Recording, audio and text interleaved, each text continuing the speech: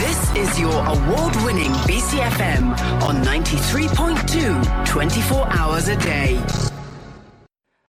Good morning and welcome to One Love, One Planet, the award-winning environmental radio show here on BCFM, where we talk all things environmental in Bristol, the UK and the rest of the world. My name's Shona Jamfrey. I'm presenting this programme for several months while the amazing Penny Southgate has a very well-deserved rest and recharges her batteries. We're going to be looking at some news stories related to the environment, both in Bristol and further afield. We're going to play some tunes. And today we have an interview with a very special guest, Miriam from Loud Numbers, part of a team that has put together the Bristol Burning track. It's a dub-influenced track that turns air quality data from St. Paul's into sonic artwork. Something a bit different. But welcome to One Love, One Planet. Thank you for joining us and settle in for what is sure to be an interesting hour. This is BCFM. We're going to do a bit of our news roundup now of the environmental news in Bristol, in the UK and internationally. We're going to start with a rather unusual one, something a bit different. Al Jazeera have got a headline saying Dr. Deep Sea, a US man breaks the record for time living underwater. A Florida University professor says he will remain underwater until he reaches 100 days and completes a research mission. So it's not just a strange truth or dare. This is a scientific endeavour. A university professor in the United States, Joseph Dituri, has broken a record for the longest time living underwater without depressurization this weekend at a Florida Keys lodge for scuba divers. But Dituri isn't just settling for the record. He plans to stay at the lodge until June the 9th, when he will reach 100 days and complete an underwater mission dubbed Project Neptune 100. The mission combines medical and ocean research along with educational outreach. His research includes daily experiments in physiology to monitor how the human body responds to long-term exposure to extreme pressure. He says the idea is to populate the world's oceans, to take care of them by living in them and really treating them well. And he's been doing online classes and broadcast interviews from his digital studio beneath the sea. So far, he has reached over 2,500 students through online classes in marine science and more with his regular biomedical engineering courses. So that's a bit different. Populating the world's oceans, increasing our connection to them by living underwater. So another headline, this is from the Natural History Museum. Britain has lost 73 million birds over the last 50 years. The number of wild birds in Britain has fallen by 73 million since 1970. Most of the declining species are farmland birds, where a mix of increasingly industrialised agriculture, habitat loss and the climate crisis are having severe impacts. Maybe you've noticed the dawn chorus is a lot quieter nowadays than it was a few decades ago. If you remember, if you've been around for a while and you remember the dawn chorus being a lot louder, have you noticed this? Is it quieter than it used to be? 50 years ago, it might have been normal to hear the rhythmic call of a cuckoo or the trill of a turtle dove, but these sounds are becoming ever rarer. This is because a new study has found that over time Britain has lost almost a third of all its wild birds. If these declines continue unabated, it is not inconceivable that future generations will grow up never having heard the call of a cuckoo or a song thrush. The staggering numbers are the result of research by the British Trust for Ornithology, who have looked back to data from the 1970s to try and get a better idea of how many wild birds lived in Britain at that time, and then they've compared the statistics to more modern surveys.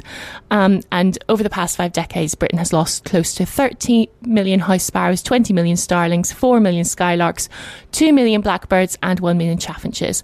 The British Trust for Ornithology, they have published their results on a website that allows anyone in the UK to discover which bird species once lived in your local area and which ones are doing well. And you can find that simply by entering your postcode. So you can, that website is data.bto.org/doorstep-birds.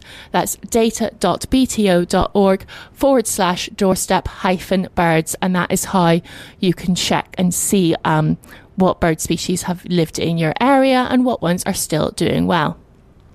This links to some local news that we have had in the last week or so about the Yew Tree Farm, which in Bedminster Down, the last working farm in Bristol. You maybe saw this headline in Bristol 24/7 last week. Mayor blasts council's own staff for lack of due care and attention. So rather unusually, the mayor has publicly waded into the latest goings on at Yew Tree Farm. Just hours after decision was taken by council officers to allow part of an ancient hedgerow to be removed, Marvin Rees took the extraordinary step of publicly lambasting staff at City Hall for making that decision.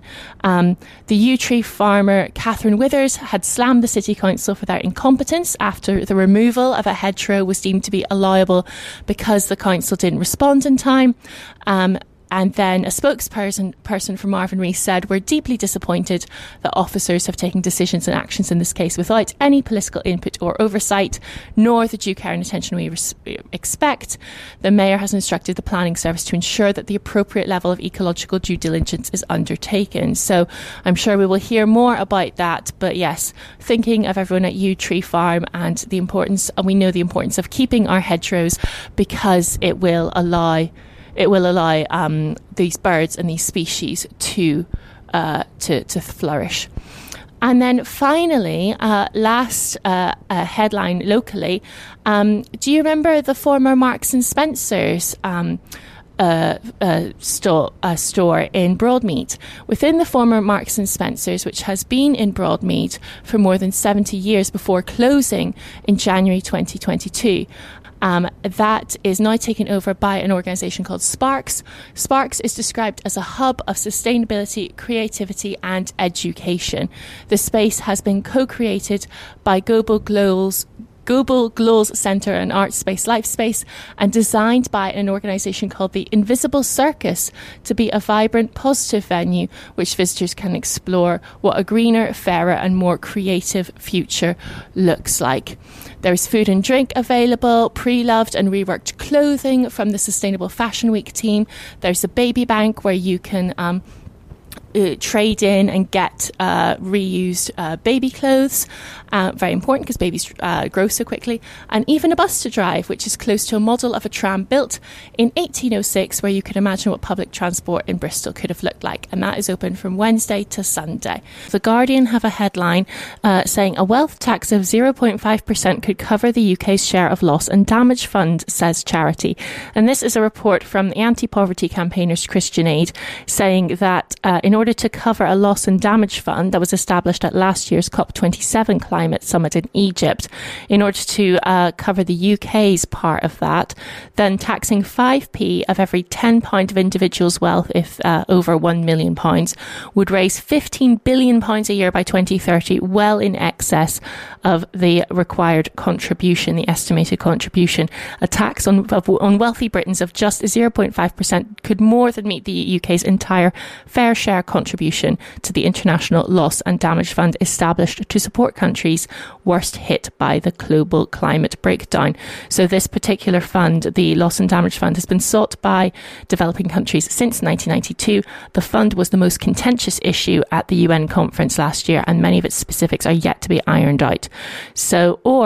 The Christian Aid report suggests that the entire sum could also be raised through a tax of up to 95% on the excess profits of fossil fuel companies, which are enjoying all-time record surpluses.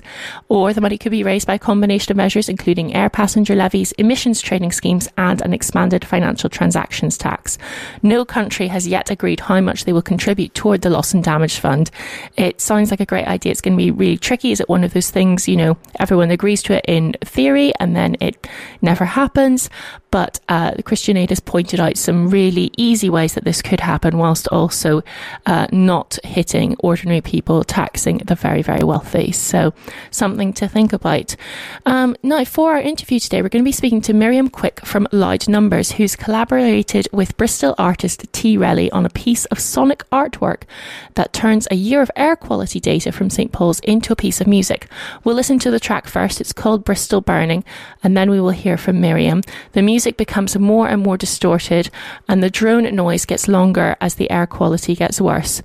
Also listen out for the months of the year that mark which part of the year we are in. But yes, as the drone noise that you hear, that is deliberate. That is what marking the air quality getting worse and worse. Where do you go for your fresh air? And is there disparity? Let's compare. Oh, yeah. Who will speak up now? Who will dare?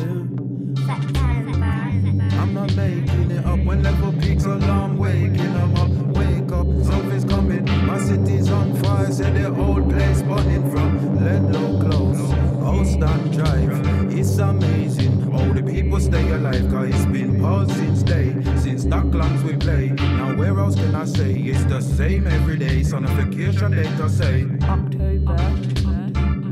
Is a problem if nobody sees. You know what I mean. If no one's in the forest to hear the sound of the trees. Spoke to Winston, Sharon, Mohammed and Steve. Told me said the keys them can't breathe. Please, just do me a favor and explain the data in a sound, not words on paper, for the readers to digest it later.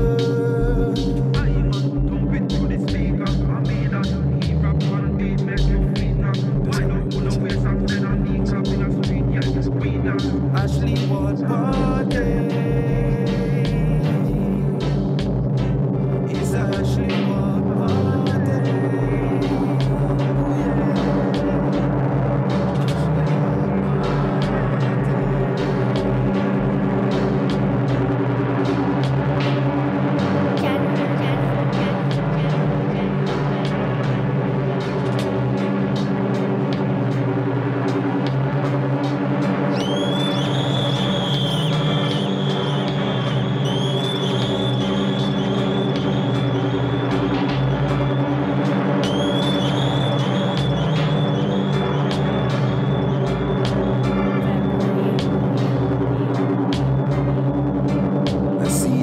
Traffic in the morning,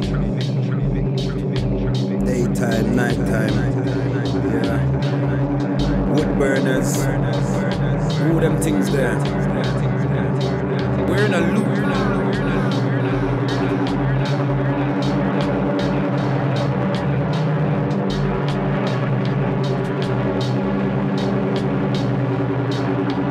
Wood burners.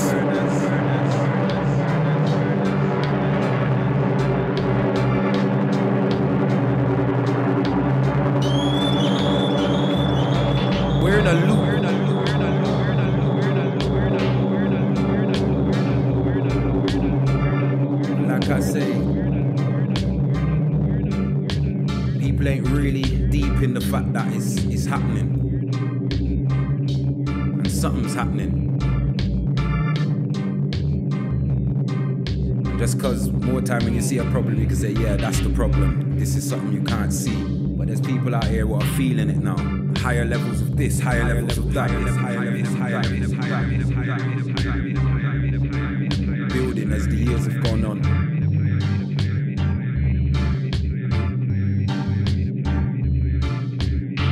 Me as one man, what am I supposed to do? Yeah?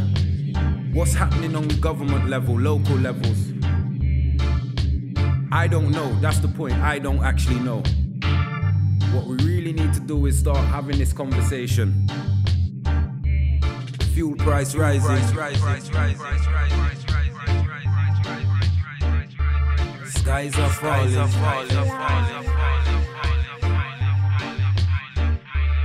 Life still breaking my back. Chest pains in the morning.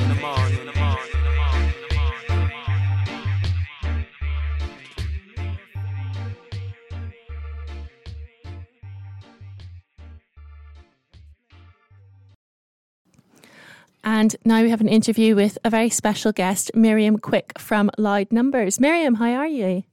I'm fine. It's really nice to be here. Thank you for coming. We have just heard the Bristol Burning track, which is like a sonification air quality in Bristol. But we'll get onto that in a minute. But just tell us about yourself. Tell us sort of how you came to be involved in this project. Yeah, so the project that I'm involved with is called Slow the Smoke, and that's a project that's been run by Knoll West Media Centre, KWNC, in conjunction with, I think, people from Bristol University and a team of citizen scientists. I'll explain a little bit more about how they were involved. But how I came to be involved was I responded to an open call for an artist who would work with the data set that had been collected by the citizen scientists on air quality in Bristol. So I was really excited by this because in my day job, I work as a data journalist. So I work with data a lot. I create charts and graphics. I write data stories. I work for people like the BBC on a freelance basis. And I also do data-driven artworks. So I work a lot with artists to create visual artworks, physical data artworks like data sculptures, and I also do sonifications. So my background is, before I started as a data journalist, I was actually a musician. I did a PhD in music. And as part of that, I actually got really interested in analysing data. So that's kind of how I got into data journalism. But I've always been really keen to bring data and music together. So with this project, I thought this is brilliant. I can apply some sonification skills here and really get involved in this data set that's about air quality, which is something I really care about. I'm really interested in environmental issues, and I can enliven this data set, bring it to life, and make it into something that sounds beautiful, make it into music. So the piece we've just heard, how so there's obviously a bit of distortion at times. Just remind us what that represents and sort of how you made this data, which can be quite dry. It's just numbers. How you wanted to make it something more, sort of more emotional and something that grabs you more. Yeah, exactly. So, that's basically the idea, is that you, rather than just having a dry data set, that's says air pollution is bad, it goes up, it goes down. We can all look at charts and be like, yeah, we can see that there are patterns here, but we don't really feel the changes. And that's why sonification is so good. So sonification, in case people aren't aware, is basically turning data into sound and doing it in a systematic way. So just like you might turn data into a chart, you might use different colours to represent different categories, or you might use the height of a line to represent how much there is of something, or the height of a bar or something like that. With sonification, you're doing the same thing, but you're doing it with sounds. You're doing it with pictures. So you might have something where if the picture gets higher, there's more data, the numbers get higher. As the pictures get lower, the numbers get lower. Or you might have, as something gets louder, the numbers get higher. Or you might use something like an effect, like distortion or reverb. And as you turn up the effect, that scales proportionately to the changes in the data. So with this track, which is called Bristol Burning, there's basically two layers to it. There's the track itself, which is a dub-influenced track with some amazing vocals by Relly, who's a Bristol-based artist. And then there's the sonification layer. So the sonification is basically a really dirty sounding drone. You could probably hear on the track just now, it kind of sounds like really rough in the middle. That's totally deliberate. The drone represents air quality over the course of a year from August 2021 to September 2022. And I took basically the monthly average levels of one particular type of pollution, which is called particulate matter, or PM10. And I mapped that data on average particulate levels to the loudness and the filter cutoff of a drone. So the louder the drone gets, the more pollution there was in the air that month. And the dirtier sounding and kind of grittier sounding it gets, the more pollution there was in the air that month. So because the track starts basically in summer and it goes from summer to summer, and air quality gets worse in winter on average. I was going to say, the middle of it is particularly bad, but that's because air quality is worse. I wasn't actually aware of that air quality is worse in winter. Yeah, it really is. And this is for a number of reasons. One is that people do stuff like drive more because it's bad weather. And they also burn solid fuel. And this is a particular problem, and this is a really growing problem that we've got all over the country, but particularly in Bristol. We've got people burning wood-burning stoves, and that releases a lot of particulate matter into the air. And you've also got the effect of the colder temperatures. So as the cold air sinks, it can trap the pollution where it is, the pollution that's generated locally. So not all pollution is generated locally. Some of it blows in from elsewhere. But a lot is, and what is produced locally, it gets trapped more in the winter, so it stays nearer the ground. So it's more like people are more likely to breathe it in, and this really results in like high levels on the sensors that they're measuring this stuff constantly. So you've got this annual cycle. Starts off kind of pretty good. You can barely hear the drone, and it gets really, really heavy, and it kind of almost drowns out the music in the winter. And I just wanted to really draw attention to this loop that we're stuck in. And at one point, you hear Relly's vocals saying, "We're in a loop," and we really are, because this thing happens again and again and again. And while air quality is getting slightly better over the very long term, the decline is really very, very slow. So things are getting better, but it just needs to speed up. And now we have this growing issue of people using wood burners. There is a danger that things will start to get worse again. And we know that air pollution causes all sorts of really nasty health problems for people, and that it's very unequal in terms of how people are affected. If you live near a major road, if you live in an inner city, there's not a lot of green space around you, then you're more likely to be affected by poor air quality. And it's the same if you've got a health burden, if you're older or children, or you're living with a disability, then you're more likely to be affected. So it really sort of magnifies social injustices. People of colour are more likely to be affected as well, simply because of living in particular areas. Yes, and I think I read somewhere that, we know that air quality in Bristol can reach illegal levels, and people in Bristol do die every year from the poor air quality. But you've marked particular points where the air quality breached illegal levels. Was that right? You've marked those in the track somehow. Yeah, that's right. So the WHO, the World Health Organization, set these levels for daily averages for particulate pollution and all sorts of different other pollutants as well. And there's a few days in the year where these daily levels are exceeded. And at these points in the track, you can hear a scream, which is kind of like a slight sort of horror movie thing. But there's a scream that I recorded. It's actually done by 3 local school children, 3 girls who we ran a recording session last October with them, and they actually almost broke the mic. They were so loud. We were just like, ah! So I thought, this is brilliant. There's a scream every time the daily levels are exceeded. So I put this in the track and kind of looped it, and there's this sort of nightmarish component to it all. Of course. And where did the data come from? Because that's a story in itself. Yeah, so the data came from a collection of local people living around Ashley Ward, that's St Paul's, Werburgh's, Montpellier, and they stuck these sensors on the outside of their houses, which are really quite low-tech sensors, but do produce really quite accurate results. And these measure local air pollution. And I also combined it with the Bristol City Council run sensor, which is based in St Paul's, in the centre of St Paul's, and compared the data from the two. The official sensor and the unofficial ones, they're really quite close. They're showing very similar trends. So it's interesting to see, there are these local fluctuations, but you've also got this broad seasonal trend where everything gets a lot worse in the winter, and all the sensors are picking that up.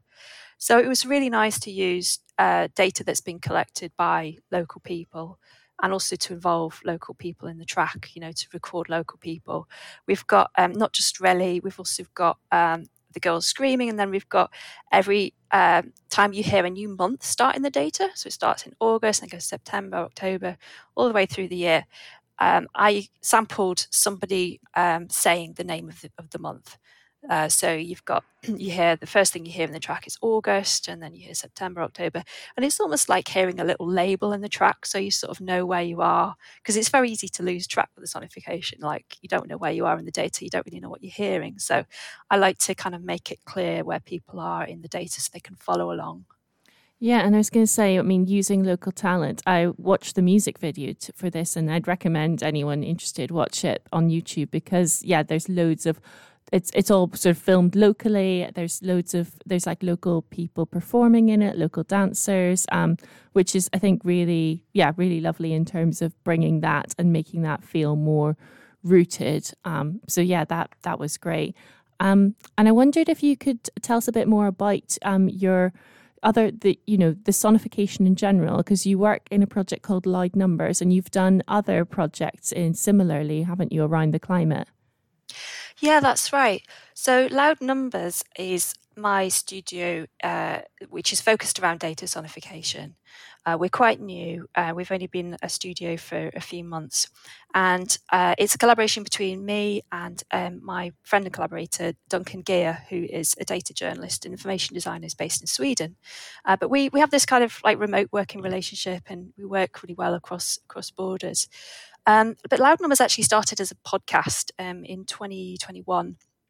We basically realised that we were both really interested in exploring the capacity of sonification, turning data into sound, turning data into music tracks. And we realised that there wasn't a lot of it in terms of podcasts. Like, we really wanted to start a podcast where people could like explore a data set through sound. So every episode, there's 5 episodes in the podcast, and each one follows a similar format. You start with like introducing the data story, whether it's climate change, or we've got one on insect decline, we've got one on the US economy.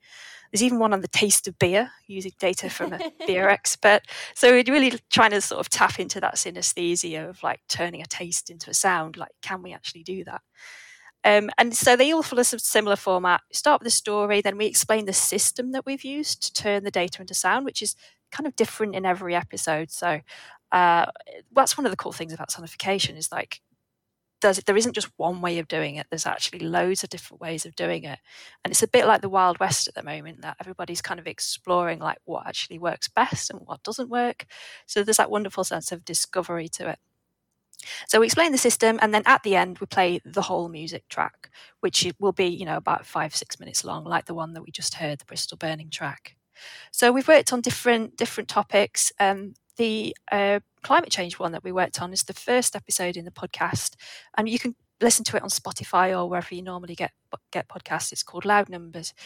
And in the first episode, which is called The Natural Lottery, we took this interesting data set that was actually from Alaska, where every year in a town called Nenana, a really small town next to a massive river, they run this really strange sweepstake where they put like this, it's almost like a tripod. It's a sort of metal structure. They put it on the frozen river in winter, and then they place bets on when the river is going to melt. And when the ice melts in the river and everything starts moving, this tripod thing like floats down the river, and they attach it to a rope that's attached to like a bell or an alarm, I think, on the shore. And when the rope gets really tight, because the river's moving, the alarm rings, and at that moment, if you've bet close to that time, you win the money. And it's a lot of money at stake. It's like $300,000, I think, last year. Serious big bucks. And it's been going for like a century. And this is the cool thing, that they've got this data set that goes back like 100 years. So we thought, okay, we'll take this data set where every year they log, the date and the time that the ice broke up. And if they're already turning it into sound, that's like early sonification. I know, it's so funny, isn't it? We were really like trying to find a way of like using a siren or something in the track, and we did find a way of using the siren in the track where we actually, as well as sonifying the date that the ice broke up, by setting it to the pitch of a chord. So like the earlier the ice breaks up, the higher the chord, and you can kind of hear the signal of climate change emerging. So the chords get higher and higher as the dates get earlier and earlier, because of course the ice is melting earlier each year. But we also got this siren in there. So we've got different layers, and they've got the ice melt dates, and then you've got the siren, which is sonifying CO2 levels in the atmosphere, like globally.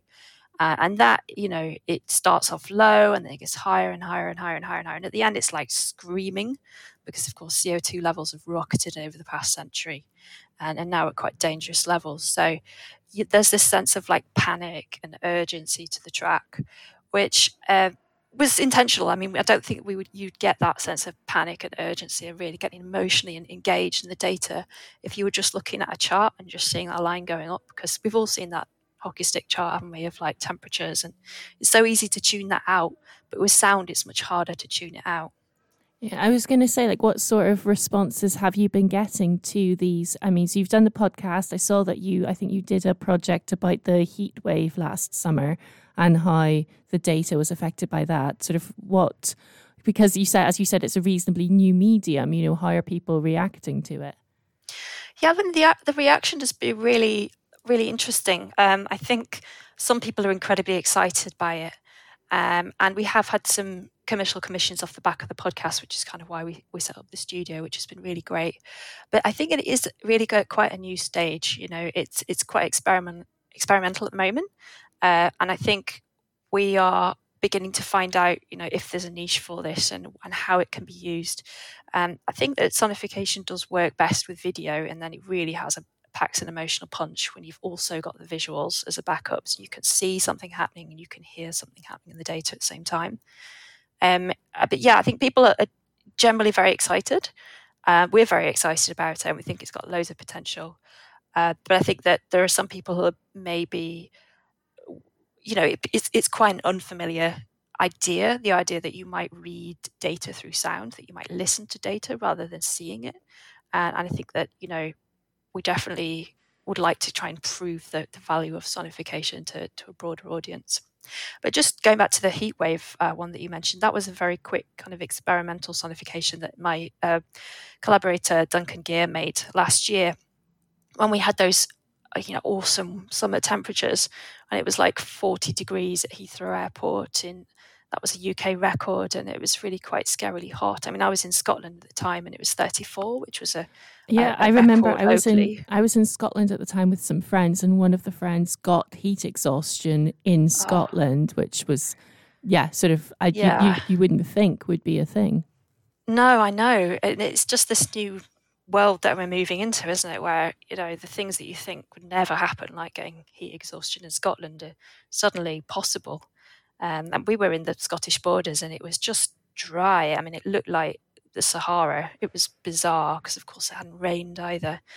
So, Duncan turned this extraordinary, I think there was about a 4-day period where temperatures reached these extraordinary levels.